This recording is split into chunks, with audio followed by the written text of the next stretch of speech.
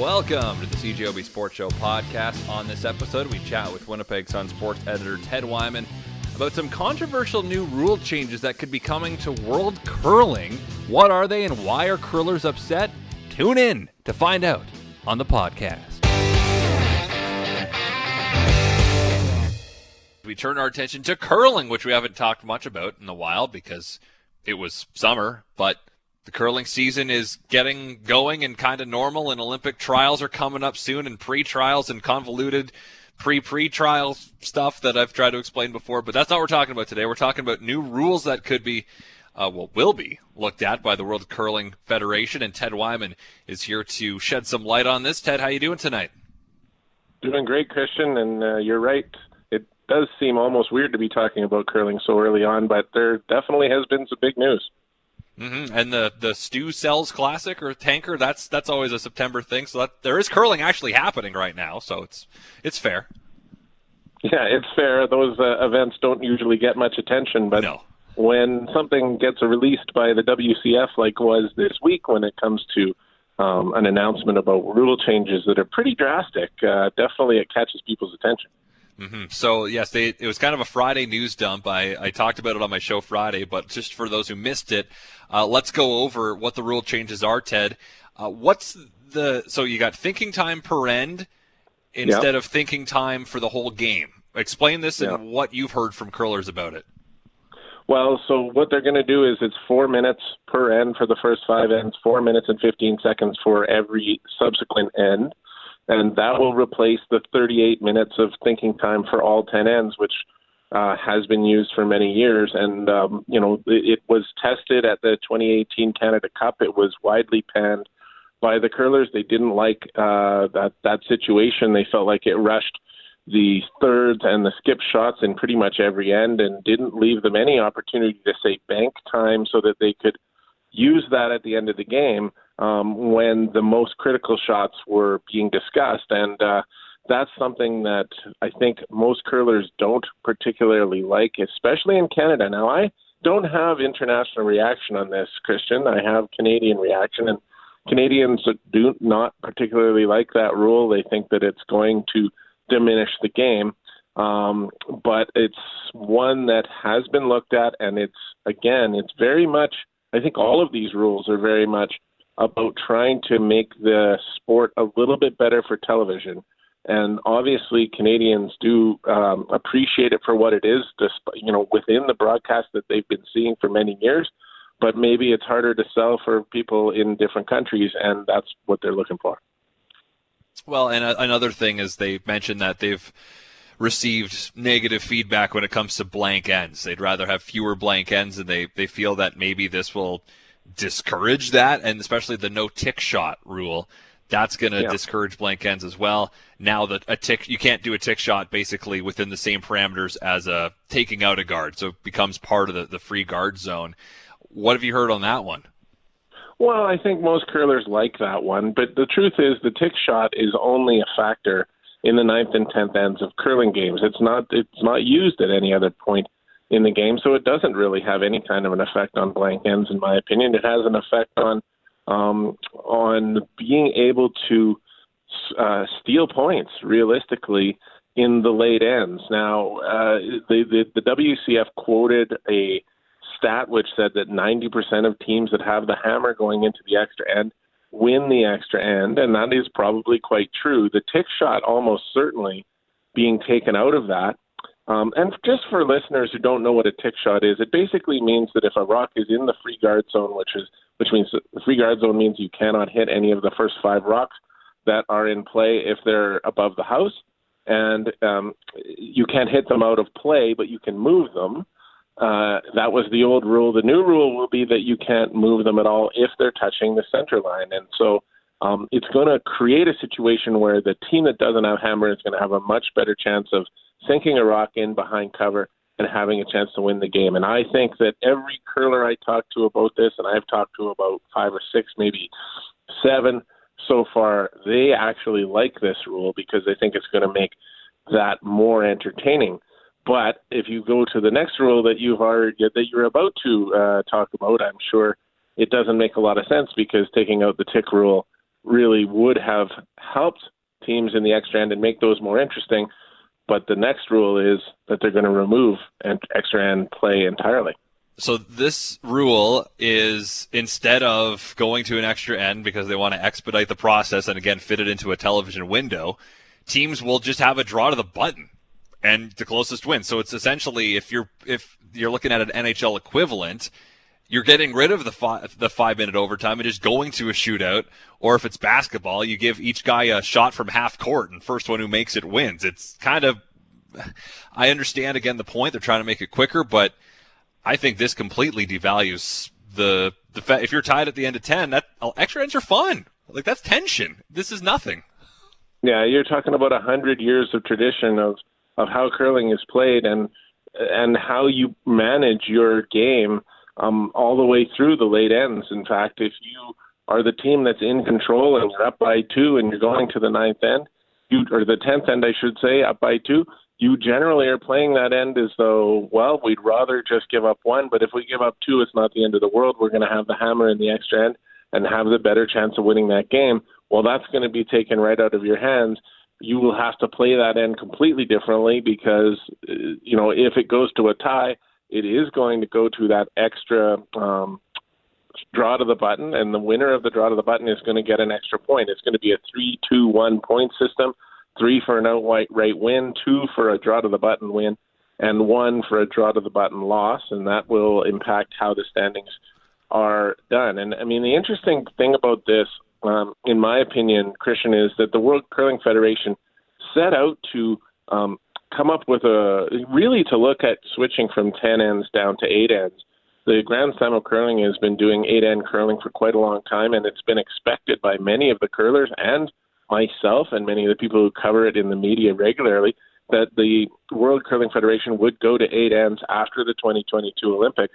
And the decision has been made here to try something different, to not go to 8 ends, to keep it at 10 ends, but to not have an extra end that's going to get outside the broadcast window.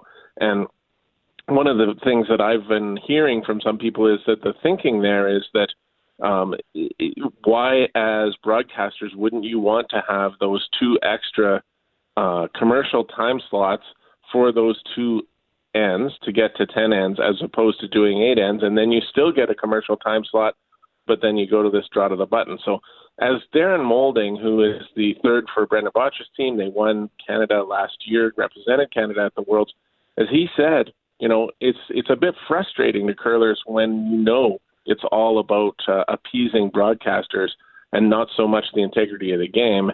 And that's where many, many people have a lot of problems with what they're doing here. But the flip side of that, Ted, is that curling is bigger than it's ever been now. And True. The sports television industrial complex, all the sports are revolving around television because that's how sports make money, is being on television. True. And as we're coming off of a COVID year where in many of the cases, that's all it was. In fact, with curling, that is all it was. It was entirely a made-for-TV sport. And if they survived the year, it's because of broadcasters. So do you want to appease broadcasters at this point in time? I'm sure you do, because you never really know where things are going to go from here. Obviously, bringing in fans is a huge part of curling, but, you never know when something's going to happen that's going to make that more difficult. And I did respect very much the opinion of Brendan Bottcher. I talked to him yesterday, and he said, well, I really feel like we need to get behind these rules and start preparing to play them, and not just start preparing to play them, but his suggestion right away was that Canada needs to adopt them almost immediately. They're not going to do it before the Olympic trials. That wouldn't make sense because you've got to play the rules that are going to be used at the Olympics. But after the Olympics, at the Brier and the Scotties, maybe at junior championships, maybe at various things like that, Canada needs to start playing under these rules and getting ready because they're going to go to the World Championship, and those are the rules that are going to be in place. So, he's very much on the let's embrace this.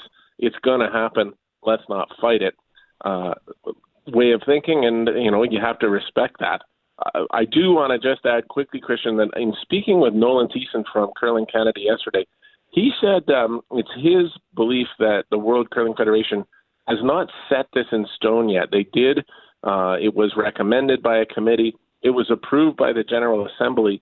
but there's still some consultation to be done before they formally do approve the fact that it will be used at the World Championships. It's definitely well on the way, though. And it's on a trial basis, so it's going to be used this upcoming cycle in the Worlds in 2022, and then they'll go from there? That's the plan, yeah. You go and you use it at these Worlds, and particularly they want to do it at these Worlds because it's right after the Olympics. There is no Olympic qualifying involved. It's kind of a down year for the World Start of a new cycle, in right? that sense. Right, it's the start of a new cycle, and you can really test it. And the World Curling Federation doesn't have that many events where they can test things. You know, like they own the World Championships, so that's a place where they can say we're going to test it, and it becomes very important for the future of the game, how that works. And obviously, that also doesn't. You know, we do know the reaction of Canadians. We don't know the reaction of people around the world. And as Brendan Bottcher said yesterday, the curling community in other parts of the world is much younger than it is in Canada and probably less resistant to change. That being said, I don't really understand why you would want to take some of those aspects of the game out. I don't think as a person who observes this from all sides, I don't think that I like the idea of having a game decided in such a gimmicky fashion.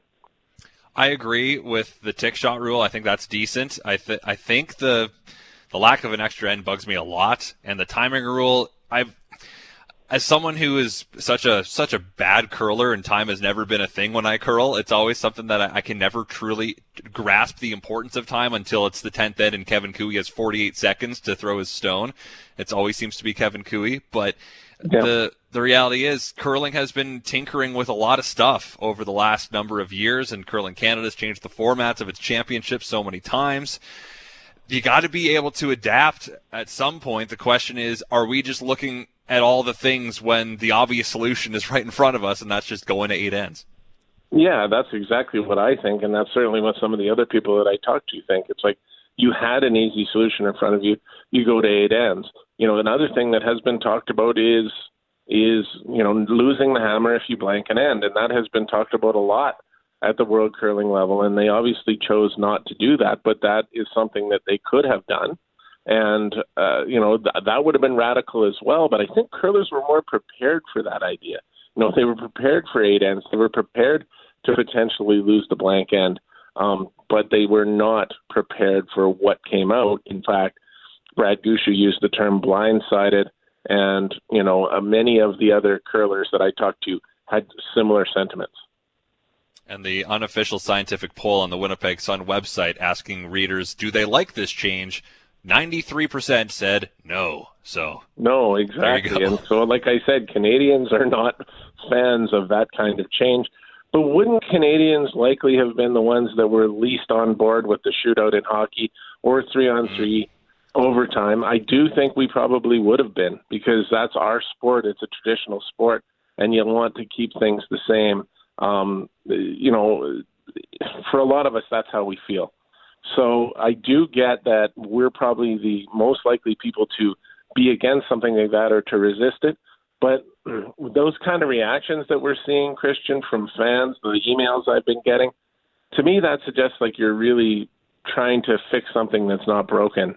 And I don't think that, if your greatest audience is in Canada, but you want to grow it in other places, do you really want to reduce your audience in Canada by cheapening the game so that you can grow it elsewhere? I don't think so. This is going to be a really, really significant time for the World Curling Federation to see how this goes over. Well, I look forward to keeping track of how it goes and having you on plenty more times over the next number of months as curling season gets going. Ted, appreciate your time as always. Have a good night.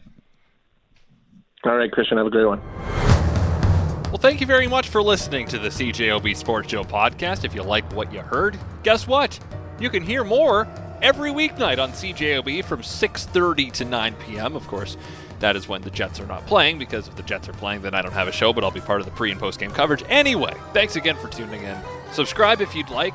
We're available on iTunes and other places, I'd imagine. So farewell until we meet again. So long and thanks for all the fish. So sad that it should come to this. We try to warn you all, but oh dear, you may not share our intellect.